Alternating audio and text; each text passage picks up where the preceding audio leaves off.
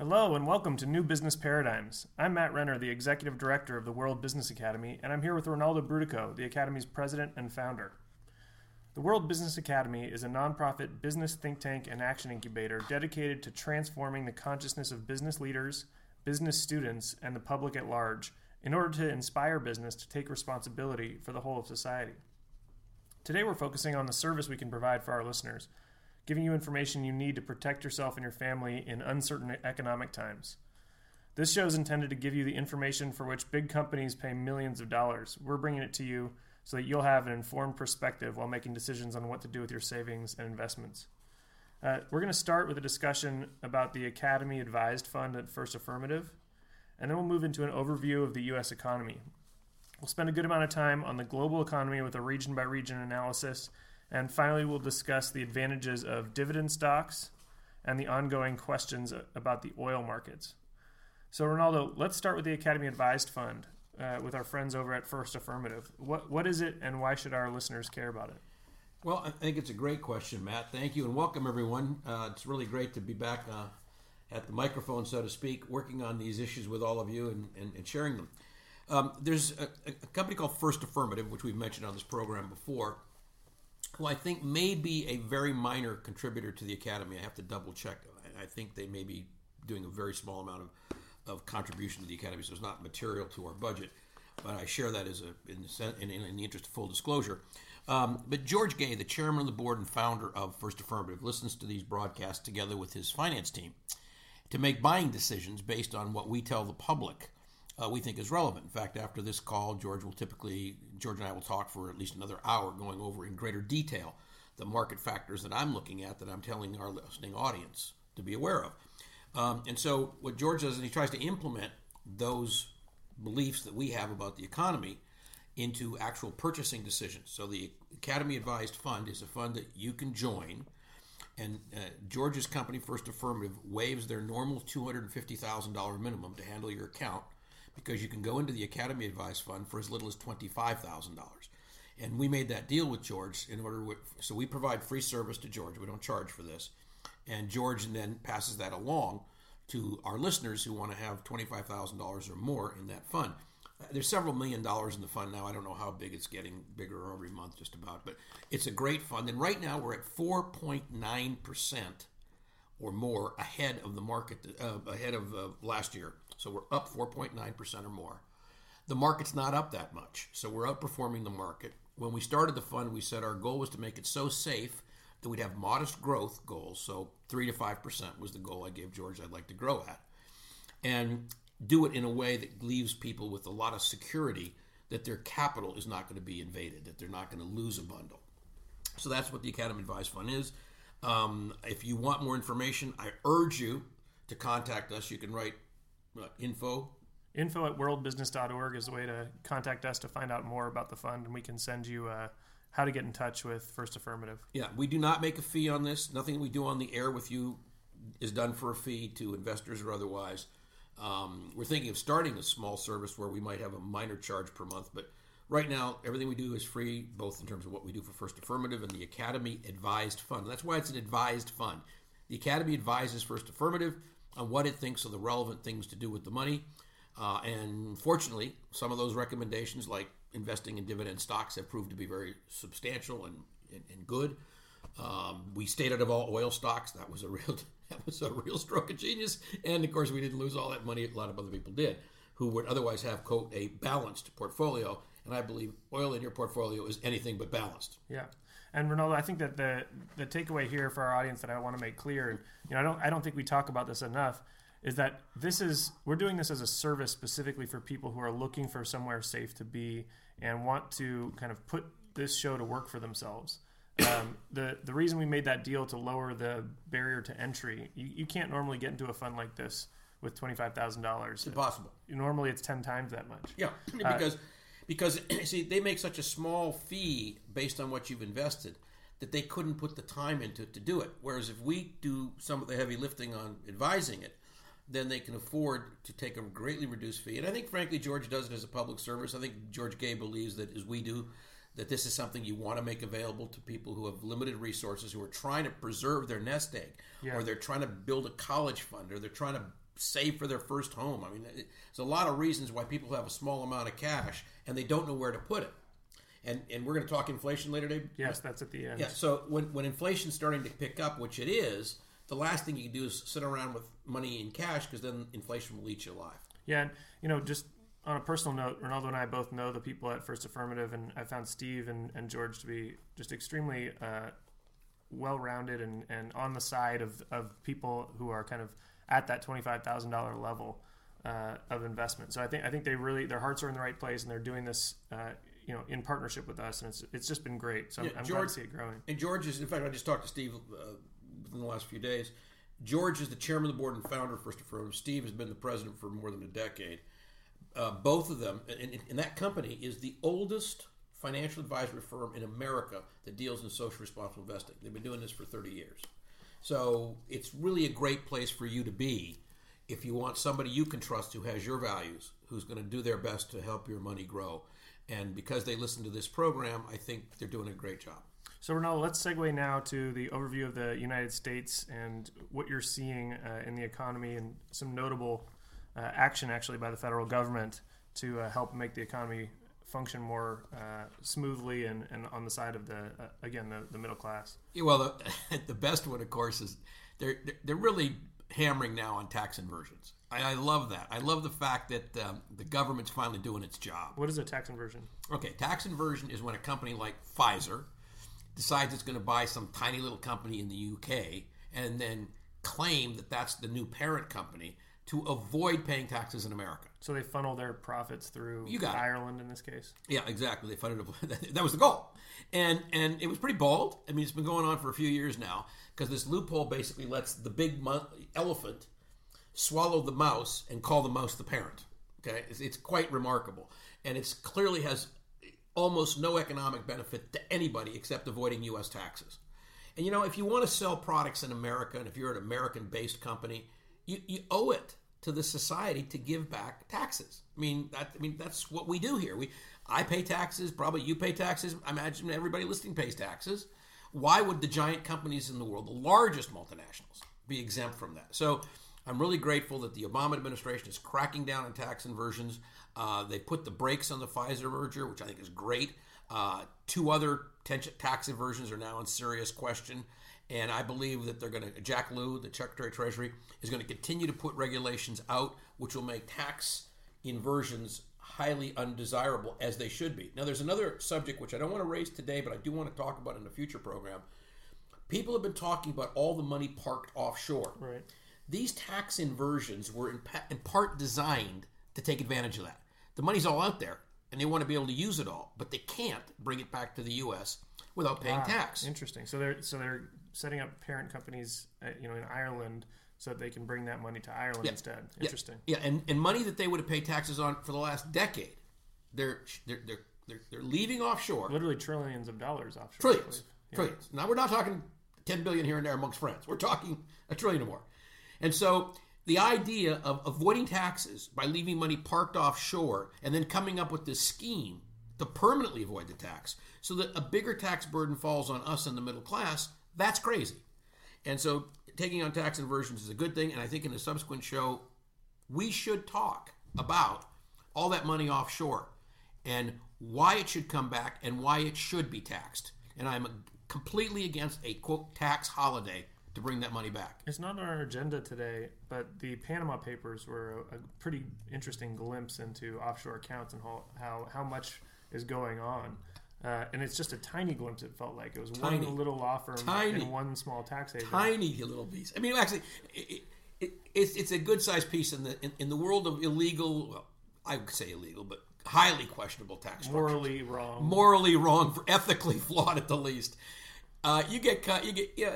They haven't even touched on what's going on in Liechtenstein, in Caymans. I'm going to say Caymans. I'm going to say Nevis. People don't even know that it exists. Delaware. No, Delaware's different. That's different. Okay. Delaware's legitimate, actually. You're talking about offshore countries who hide money, Panama being the granddaddy of where a lot of funneling went through. But the money's scattered all over the globe. And again, you're not talking a few dollars amongst friends. You're talking trillions of, and this money is almost always falls into one of 3 categories. it was either stolen in the first place by people like Putin, who got caught with his buddies. Corruption in general. Yeah. Siphoning off from the public. Hey, just yesterday, the Nigerian government found out that $16 billion didn't get turned over to the government from the oil company that they own, the government oil company. $16 billion. Now, you know some of that it went through Panama. You should forgive the expression.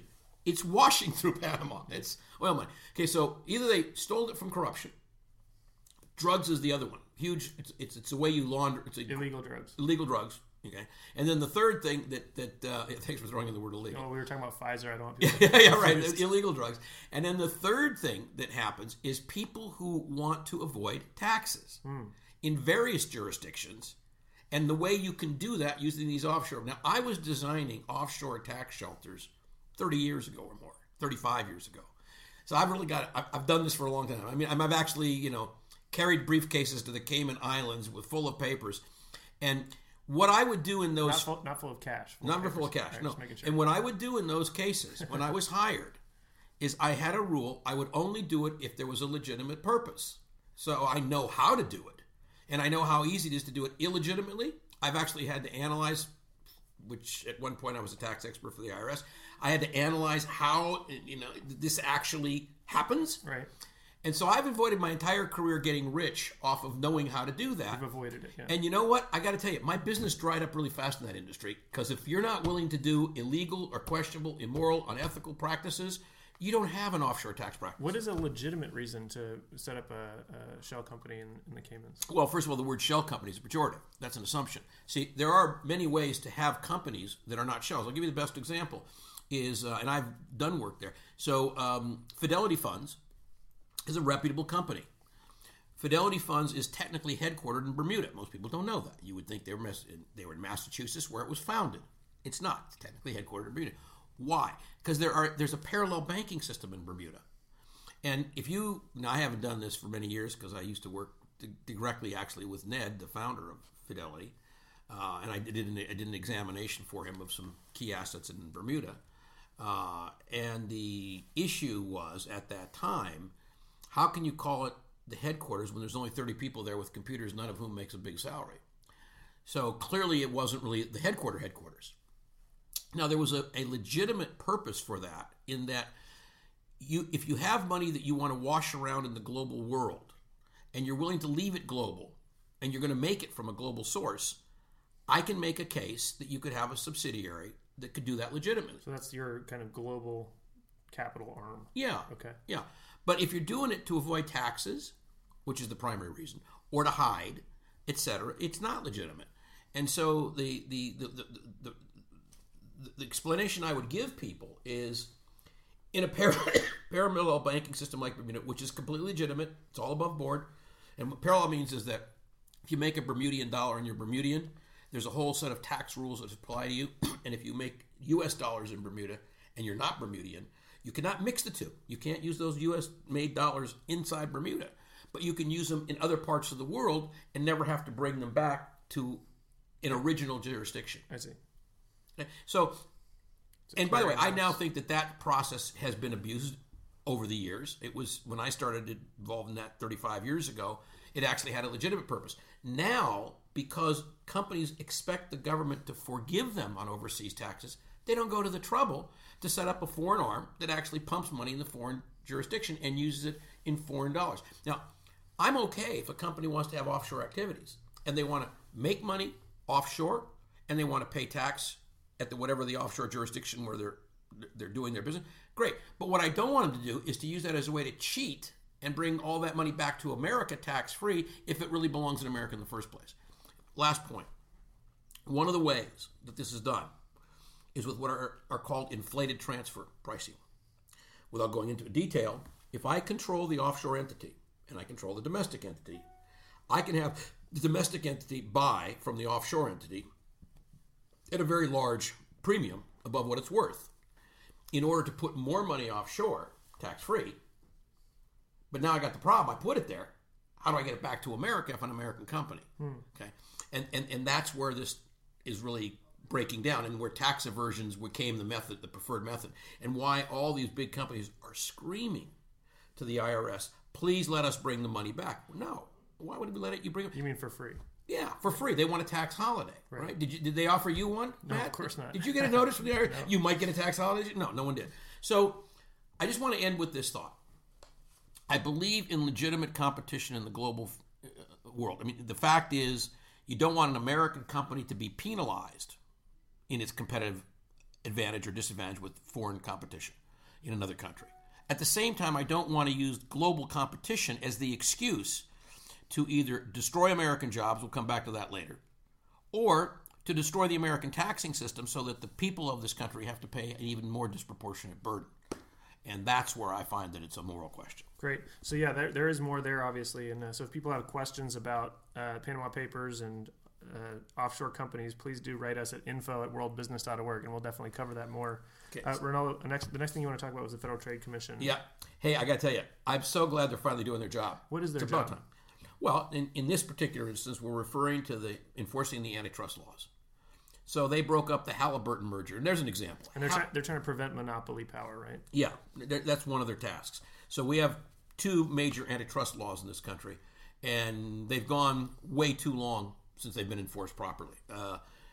I would say I date it really from the time Ted Kennedy died, because in the last few years that Ted was alive until the time he died, Ted was a warrior on antitrust, and he kind of kept the federal government's feet to the fire. If a thing was going to hurt the consumer, he wouldn't let the combination go through. He'd put a lot of pressure on the Justice Department. I'd love to tell a story. I won't do it today, but I would love to tell it, how Ted Kennedy personally is the father of the modern pay television industry, because he helped me personally break the logjam of illegal, non-competitive contracts that the three television networks were using to block any form of pay TV. Interesting. Yeah, and I had to go all the way to the Senate Antitrust Subcommittee, which we did. Kennedy's people bought my story, did the research, did the background. I got some friends in Hollywood to show up to put cameras on. And I'll never forget Ted Kennedy's opening question to the three television broadcast CEOs was, can you explain to me why the contracts in front of me appear to violate both the Sherman and the Clayton Antitrust Acts? That was his opening question. And by the way, that day, the contracts went away. Wow. Now, back to what the FTC is doing today. Yes. So Halliburton. So here's a company that was afraid of criminal prosecution in the United States. Clearly an American company. Where do they headquarter down? Theoretically, Dubai. Wow. Okay? So they left the country. They left the country, literally. Yeah. Okay? And on top of that, they're trying to buy Baker Hughes, which is a huge oil services company that does exactly what Halliburton does. I forget, are they still associated with KBR, or are they broken? I'm not sure. I'm not sure. I've looked that up. But yeah, look it up, report it next show. But the point is, they stopped that merger. And they're starting to, so the Federal Trade Commission is finally starting to do a job which is to enforce the Sherman and the Clayton Antitrust Acts. Because we learned before Teddy Roosevelt became president, why we call him the trust buster, we learned what happens when you have trusts, when you have one or two or three companies together controlling large industries. And the trusts that he broke up, as you know, were the famous ones, the railroad trust, the oil trust, etc., which to this day are the bedrock of how thousands of companies were created, because the trusts were forced to break up, and that the FTC is start doing that, Federal Trade Commission, fabulous news for the consumer. Great. So we've gotten some interesting numbers that you wanted to talk about, Ronaldo, and I'll put the numbers out there, and you have at them. You know, there's 160,000 jobs added in April, which many people are saying was a bad thing. And you're seeing inflation increase at about 0.4% in April, which is the fastest growth since 2013. Yeah. Well, okay, first of all, let's take the employment numbers. And I hope there's some reporter somewhere listening to this show that will be incentivized to do his or her job, because what the media does is it reports what are called the headline numbers. So the headline number was 160,000 new jobs created. We've been creating them at the rate of over 200,000. Now, by the way, this is we've been doing this since 2009 every single month. Okay, and this is the private sector has really been pumping this. The public sector has been laying people off through all the recession, has not begun the serious rehiring yet, as is evidenced by the TSA. Okay, all the pressure to keep public employees down is why people waited for 3.5 hours at O'Hare yesterday, and why the TSA is in shambles. In fact, a Republican congressman who I don't often agree with called for the TSA guy in charge of the TSA to either fix it within the next 30 to 60 days or resign. And I think he's absolutely right. But The problem is that the Republican Congress has been creating economic sabotage. We'll come back to that in a moment, including keeping things down. We knew that we were going to have a growth in air travel because we knew that prices were going to be helped by the oil prices coming down. So we project a growth in air travel, and we still have a smaller force of TSA agents today than we had 2 years ago. Right. So, of course, you're going to have longer lines. And who's thinking about the public? Well, the Congress wasn't thinking about it. They didn't really care. And TSA was just waffling along. Well, if you look at this 160,000 jobs number, and you say, okay, what's really going on in the private sector? Because clearly the public sector, TSA, public sector. In the private sector, if you look at that, you say, gee, we were adding over 200,000, 210, 220,000 a month. Oh my gosh, does that mean the economy's slowing down, which is how the headline number read? And the answer is absolutely the opposite. So if you dig in underneath the headline number and you analyze hours worked, it turns out the hours worked went up to an equivalent number that would put it well over 200,000.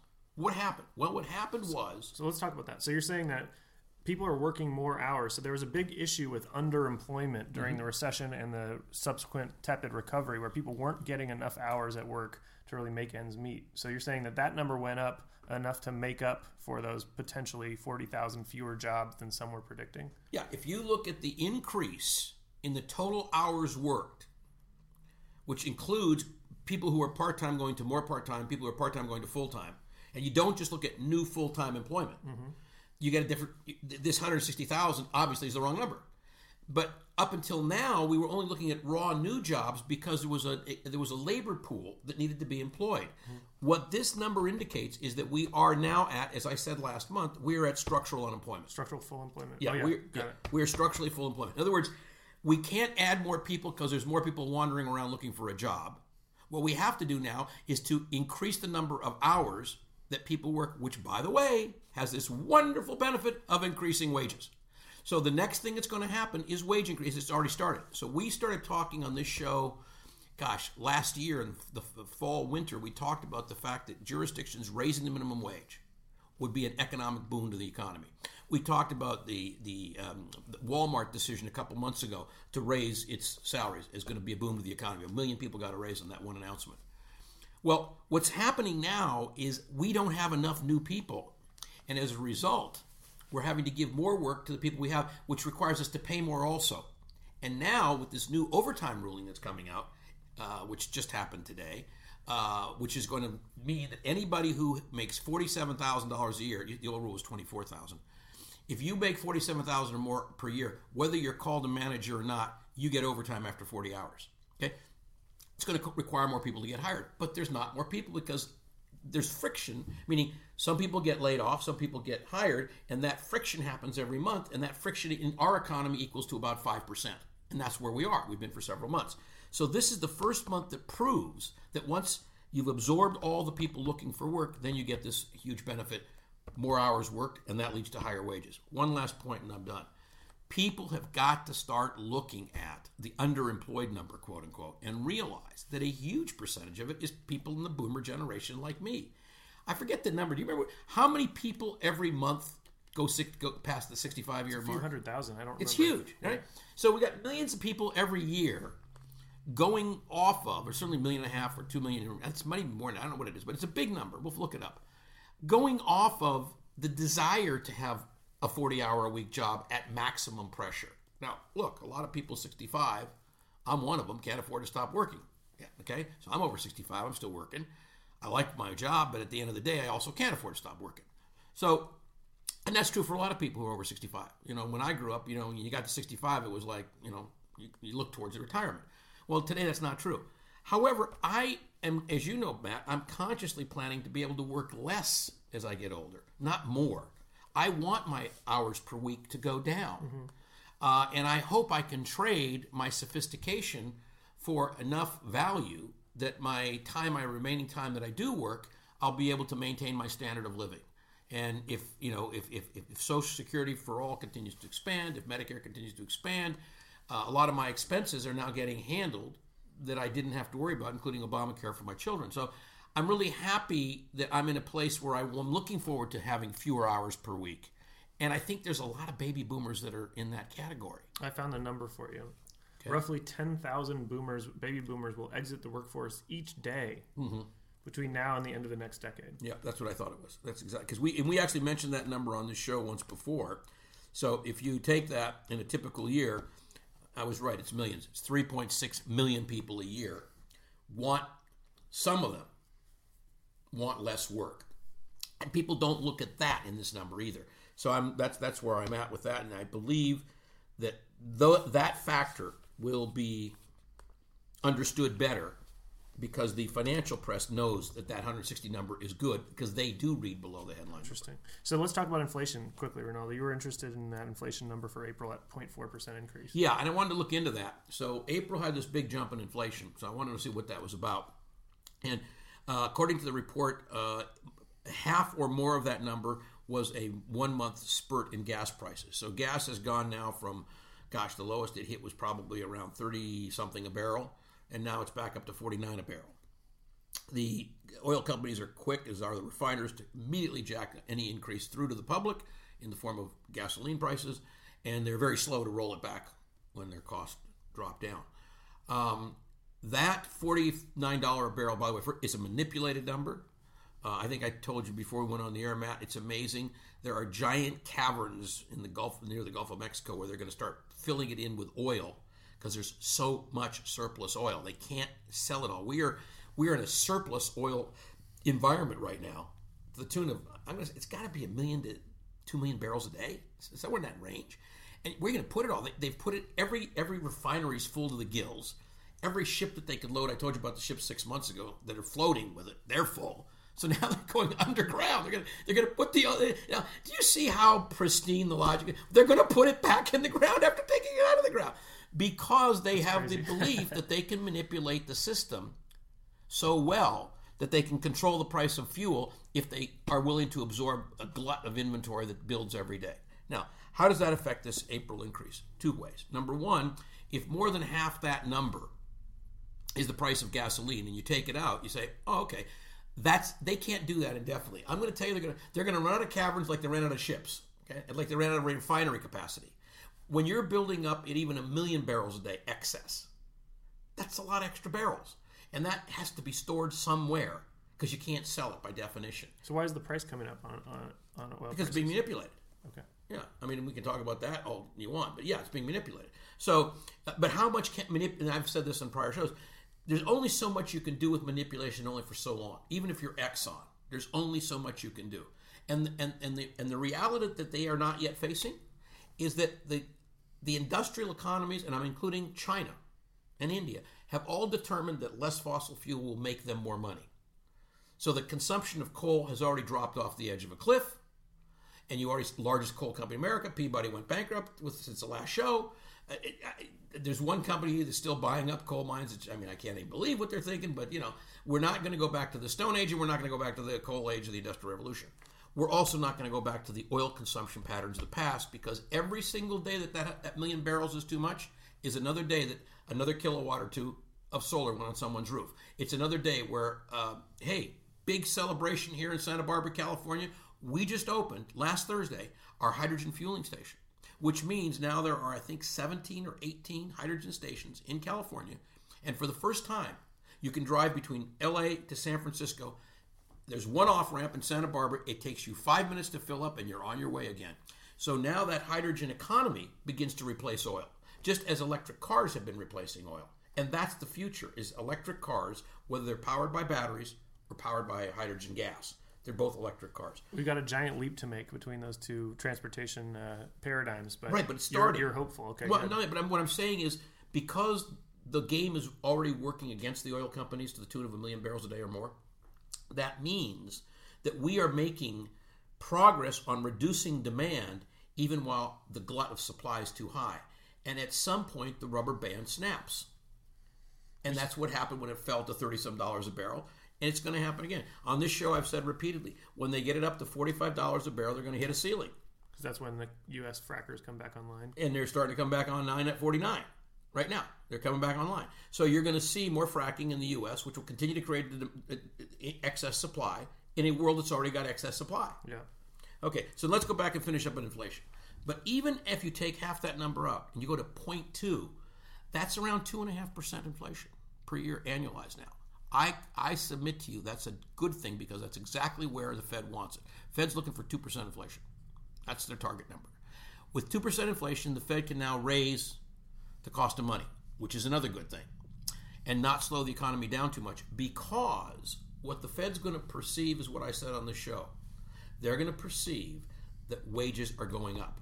And as wages go up, it will push inflation. So everybody who owns a bond out there, even if they're U.S. government bonds, I'm putting you on notice. Listen to this program. Within the next 30 days, I could issue a bulletin, sell your bonds.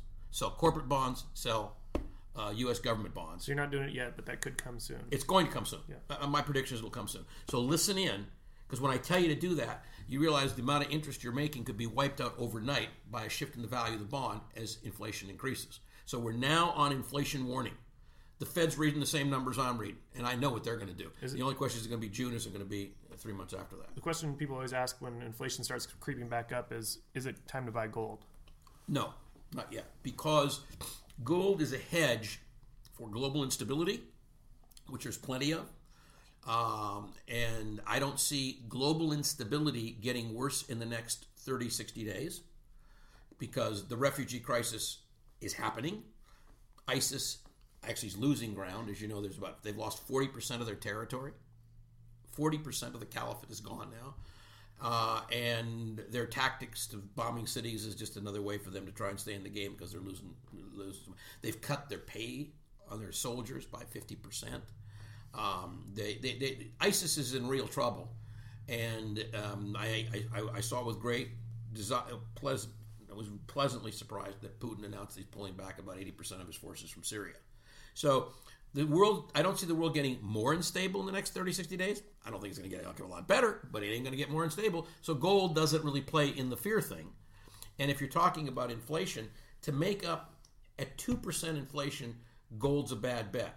At 5% and above, it becomes a good bet. So the trick will be to getting into gold before inflation gets spiking, and I think the Fed will respond before that. And remember, we're not alone in this world. The Bank of Japan is cutting its negative interest rate. It's going to go more negative. It's going to go from 0.1 negative to 0.5 negative, meaning they're going to pay you to borrow money. Well, inflation in Japan is not the problem. It's the solution, because they've been going through 20-some years of deflation. I don't see Germany doing the smart thing it needs to end austerity. Yeah, so let's switch now to the global overview, Ronaldo. There's a bunch of different regions we want to get to. Let's start with Europe, and you're just going to Germany and also the Brexit possibility coming up. Yeah, okay. So first of all, you know that President Obama was over in London and did something that rarely foreign leaders do. Is at Cameron's request, he basically said, don't expect that if you leave the European Union, you'll be able to somehow cut a special deal with the United States that will keep you afloat. No, United Kingdom, you break with Europe, you're committing hara-kiri or seppuku. This is suicide.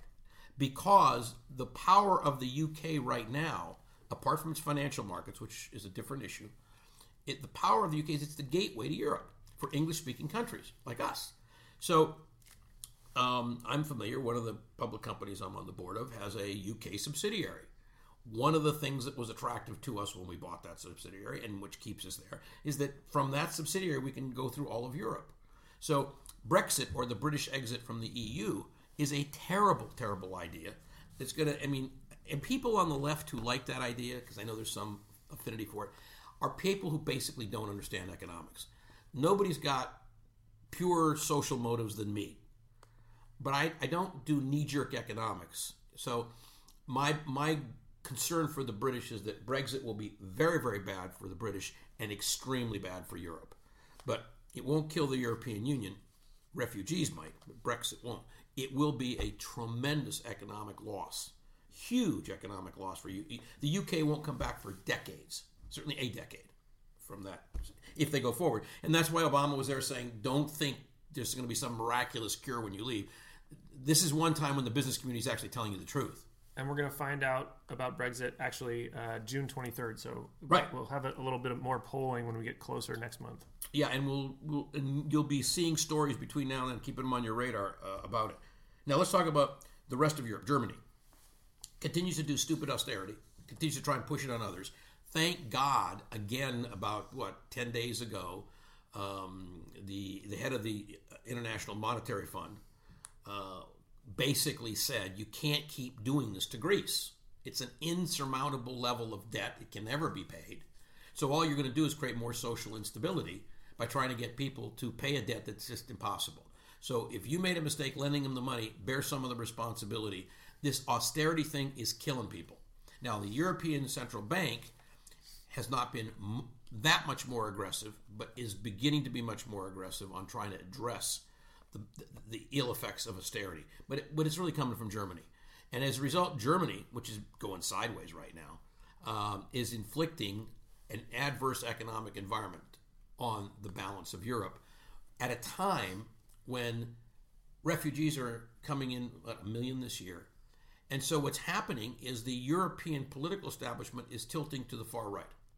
So you've got Marine Le Pen in France, who has a decent shot of becoming president from an organization that's clearly xenophobic, it's clearly racist, it's anti-Semitic, and they have a shot of winning the French presidency. Really good shot. You're seeing it in the main influence that the right is now having in the UK. You've got a serious right-wing challenge going on in Italy.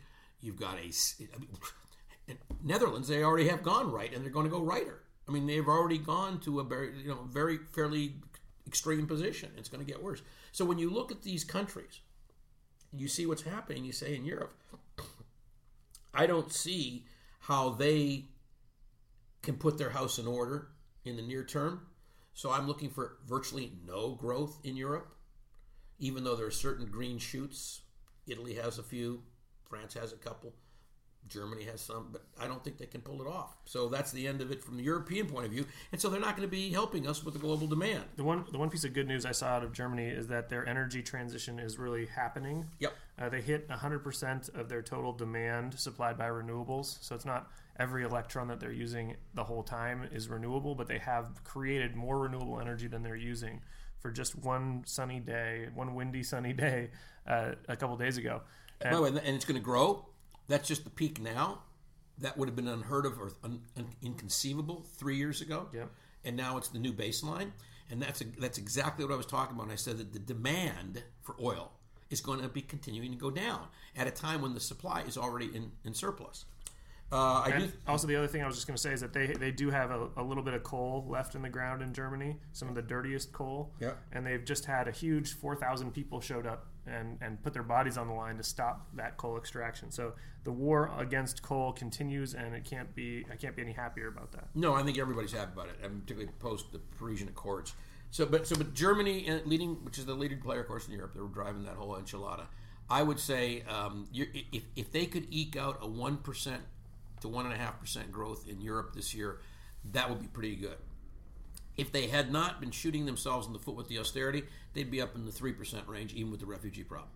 And why Merkel doesn't understand that, I do not know, because she's the one who's been forcing it. And it's going to cost her. You watch, Germany is going to go right if she doesn't stop. When Germany goes right, that's a huge challenge. I mean, the theory, yeah, right. Well, all of Europe breaking apart is very scary in terms of the international order, because when Europe didn't have the European Union, it was one of the most violent places of state violence on earth. Now, are you aware that the book Mein Kampf, which has been banned in Germany since World War II, it's Hitler's book, because the state of Bavaria owns the copyright. The copyright ran out. Mein Kampf is now being published again at a time when Germany and the rest of Europe is going very right wing. I mean, people should not forget history, or they're condemned to repeat it. That's George Santana's quote. And this rightward thing that's happening, which I believe is happening in the United States with the Trump situation, is a very scary thing. This is not to be taken lightly at all. Anyway, so Europe's, like, I'm talking, I'm not an investor in anything that's looking at the rest of the world as the solution, because Europe's going sideways.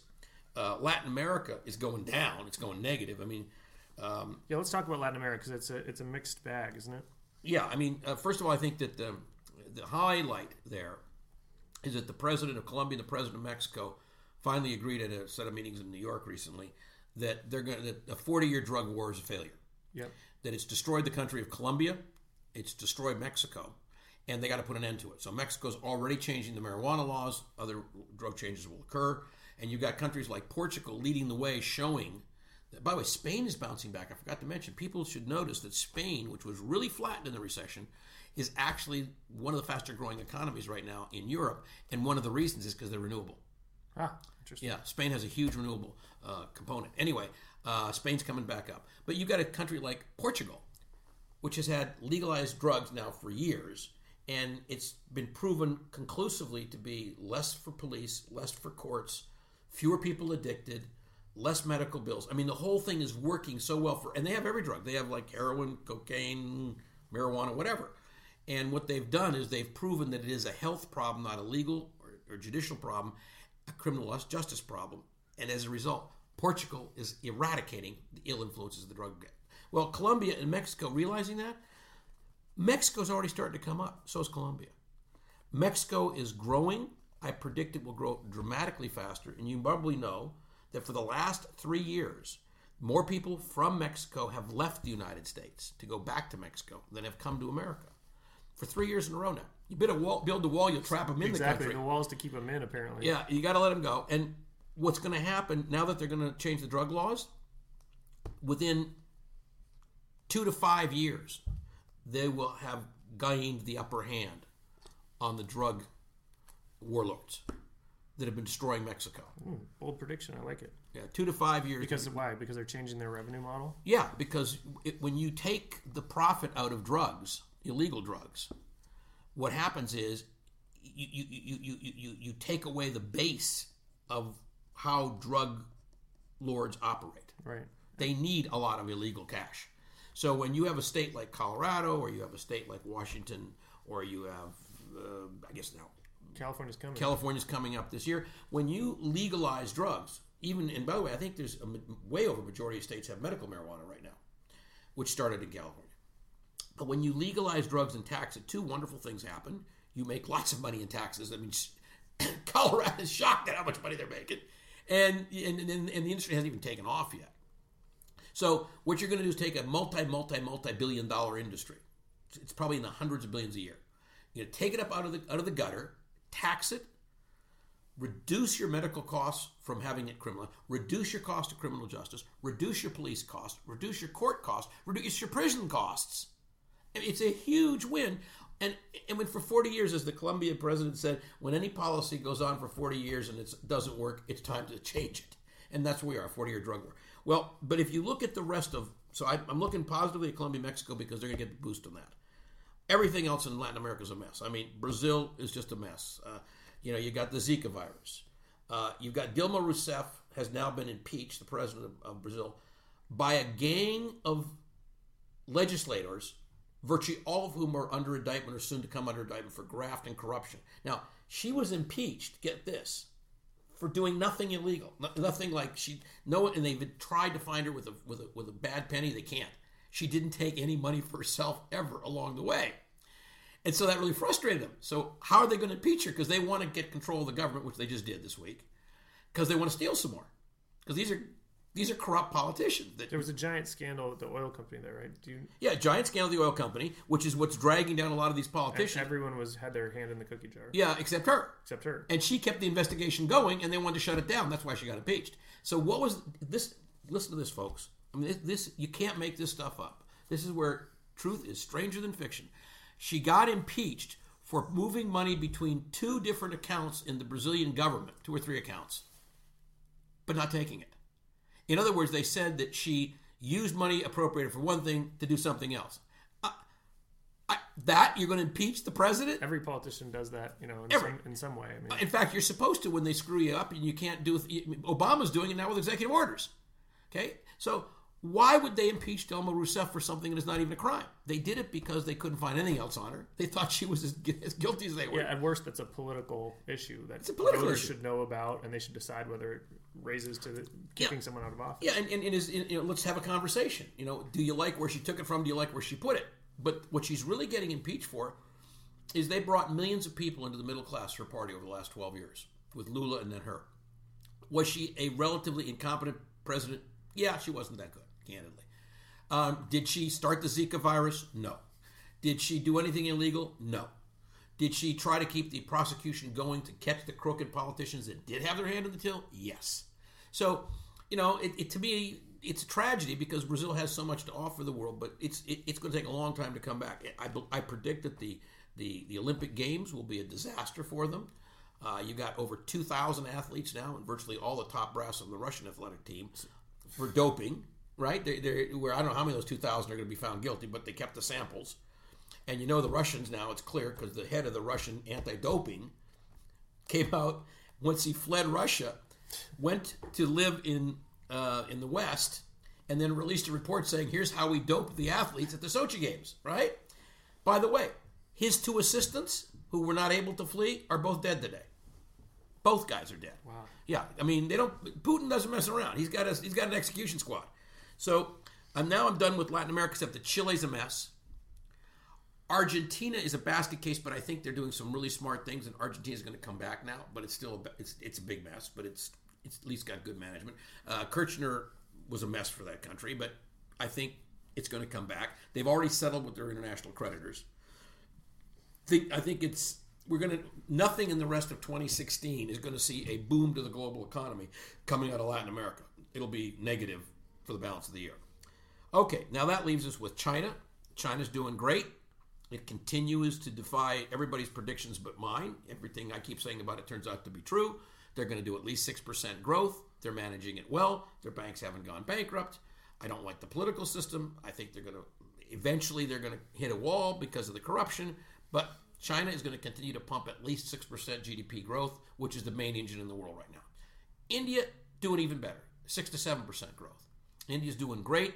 Prime Minister Modi, despite the opposition of a crazy political system there, I think it's the largest democracy in the world and got to be one of the most dysfunctional, although the U.S. is beginning to challenge that.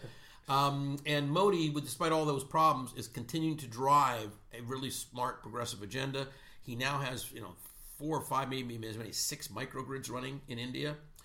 He understands the future of how that plays.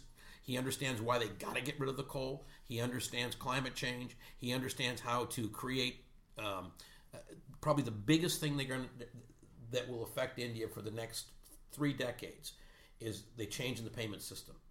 So the way they change it, so now every peasant, in effect, has a credit card, debit card.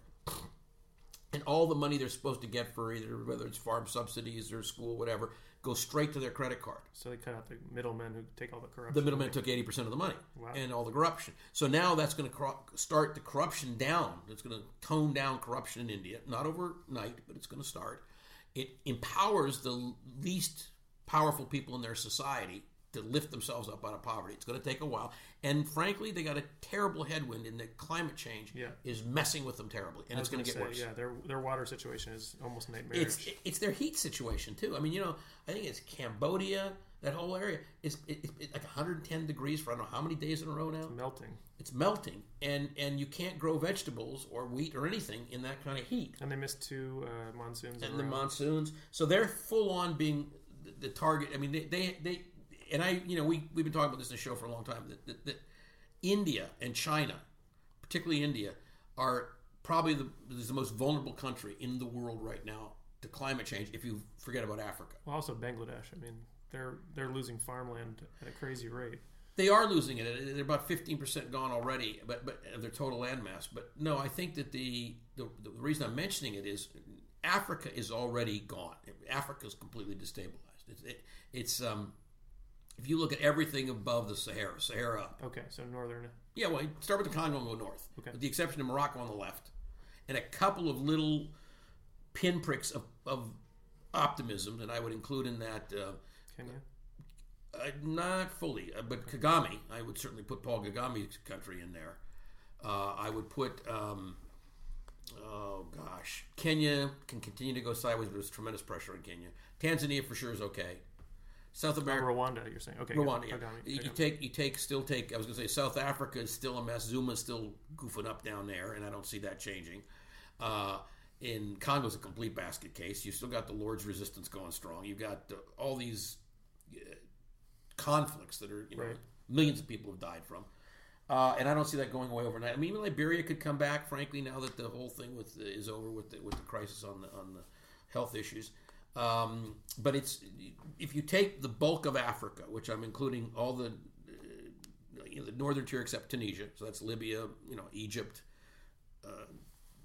Tunisia, interestingly enough, the first country to hit the Arab Spring and the only one that's survived as democracy, really, and is doing pretty good. And in fact, I recommend everybody listening, if you can buy anything from Tunisia, please do, because they need the economic support of the West to try and stay free. But they just had a great transition of office. They're continuing to be a democracy. They're beating back the pressures of Islamic fundamentalism. So now, Ronaldo, I want to do try something that is kind of a new segment, and I want to do it with the limited time we have left here, which is kind of expertise for the people. So using some of your knowledge that you gained through business to really tell people about what's really going on and share some of those ideas about how to protect themselves, starting with why dividend stocks make sense to you and what those are. Sure, and here's what I would say to every listener. Look, the people who get paid what I used to get paid to advise large corporations and individuals, we make the rules. That's what they pay us for. They pay us an arm and a leg to make the rules. And when you make the rules, you rig the game, and that's why the income inequality in this country is through the roof. It has been since the 70s. And accelerating. So how do you change that? You got to know the rules in order to be able to play the game. And in this particular context, one of the rules is if you think you're going to be smarter than the market, the answer is you won't be. It's manipulated, happens every day. The government is not able to control it. You can see that in the way Wall Street has been able to beat back any meaningful reform, candidly. And so I think that what people need to know is, if you've got money, this is why we have the Academy Advised Fund. If you've got money, one of the things we started recommending more than a year ago, and it's turned out to be a great strategy, is dividend stocks. So if you can find a stock, it's not going to go broke in the next few years because they're a fundamentally sound company that makes a profit and there's no crisis brewing that you know of with that company, and they're paying 3, 4, 5% or more in dividends. That's a great return in a world of 1%. And what will happen is those companies will have to continue to lift their dividend as inflation kicks in order to keep, because that keeps a floor on their stock price. So if you buy the dividend stock, not only do you get in on the ground floor on a good dividend, which is going to pay you way more than, you can't buy government bonds that make 3, 4, 5%. You can't buy a CD that'll give you that. You can't buy anything. And yet, if it's a company, and I'll give you an example, 3M. But GE's like that. I mean, there's a whole bunch of them out there that are great companies. The one I'm involved with, I'm very fond of for the point of the dividend, Taylor Brands. But at the end of the day, if you pay a decent dividend, it's a floor on your stock. And as inflation increases, the dividend will increase. And as the dividend increases, the floor in the stock will go up. So you get a double whammy. You get current cash, and you get an increase in stock price. And that's what's been happening in the market. So let the speculators speculate. You're never going to compete in that world. They're playing games that you can't even understand, let alone compete on. But if you go find companies that you like, and if if people want, we can give them access to people who can give them specific recommendations. The bottom line is, well-paying dividends, 3 to 5, 6%, is completely achievable from very sound companies, which are not in any financial trouble at all, who are going to be around for decades. Grab the money and run. You're going to win 2 ways. So, Ronaldo, I want to go back to a piece that we were talking about earlier quickly here at the end, which is, what do you think would happen in this country if there wasn't all this economic sabotage going on from the government and from companies themselves? Yeah, I want to talk about that. And I want to put a pin in this idea. In the next show, Matt, I want to tell people one of the great secrets of the marketplace, which is how to accurately read insider trading reports. If you really want to know a child's temperature, you take a thermometer to gauge it. If you really want to know what the people running corporations in America think, you need to know how to read the insider trading sheets, which are legally required to be published on every public company within 48 hours of a trade. And if you don't know how to read them, you'll get very bad information. And I will tell you the secret in our next show for how to read insider trading reports that will make the difference between you becoming a sucker or you becoming successful in the market.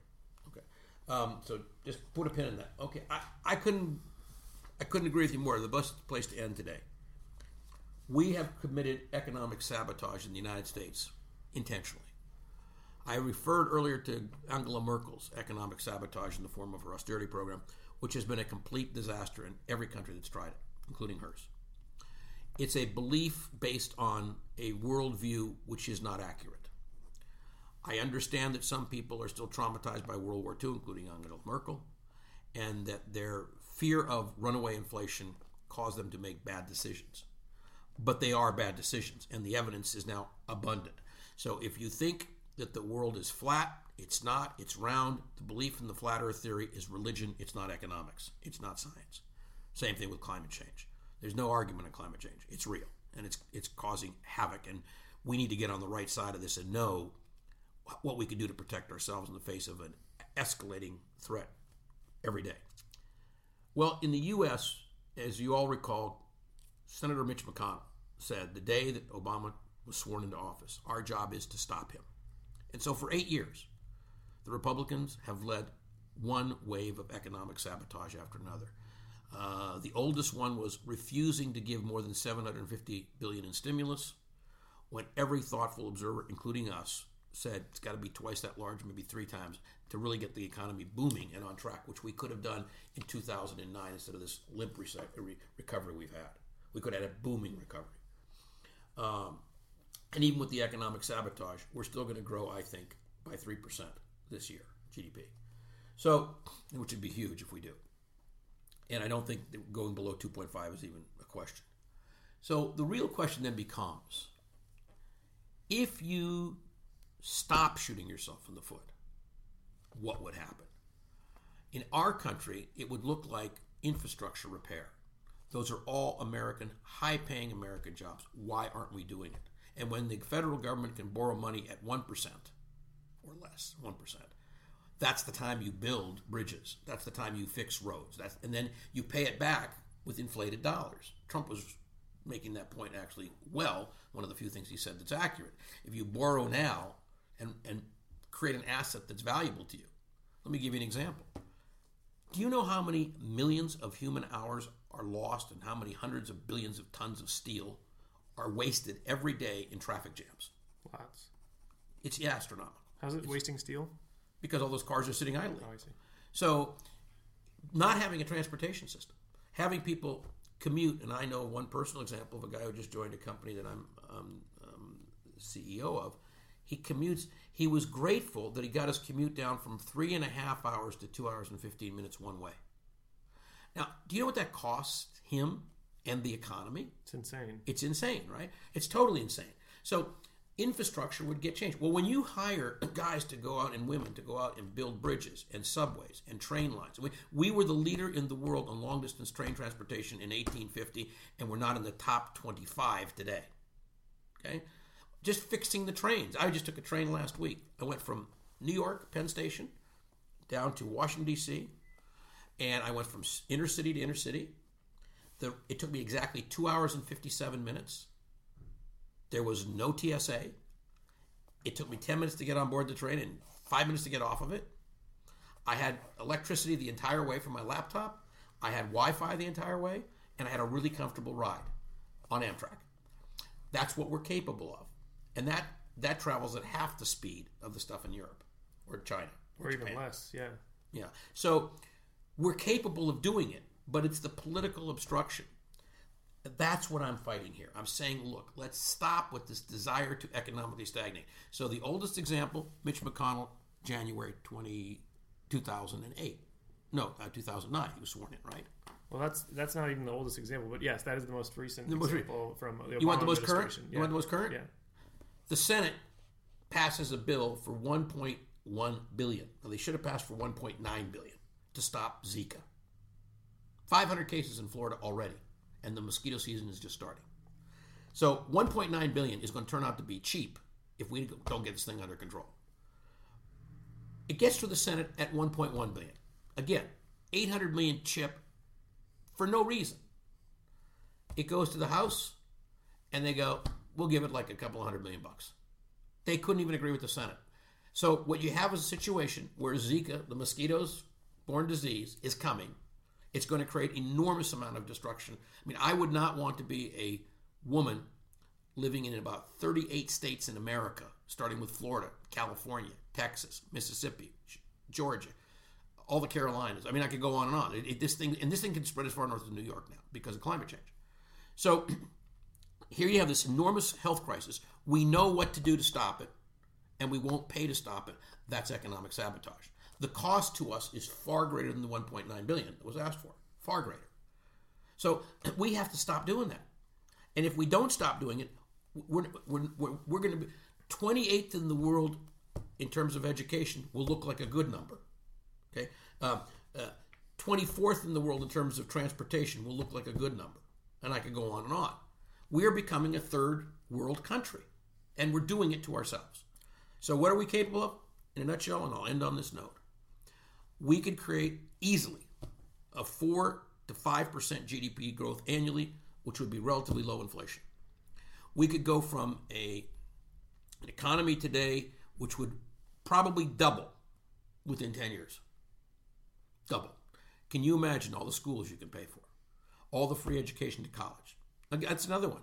Okay, we were the first country in the world to do universal education paid for by the state through high school. Today, a junior college, a community college, is that same equivalent, and we don't pay for it. We've got to start paying for it. And we need to pay for 4 years of college as well. And we need to change our immigration policies so that when people come here from all over the world to go to our most prestigious institutions, we make it easier for them to stay in the country and become taxpayers instead of sending them home to their own country to compete with us. I mean, I could go on and on, but basically, economic sabotage is what we've been doing to ourselves, and we must stop. Excellent. Well, thank you, Ronaldo, and thank you all for listening. On behalf of the World Business Academy, it's a pleasure to bring you this information, and we'd love to hear from you. So please do write to us at info@worldbusiness.org.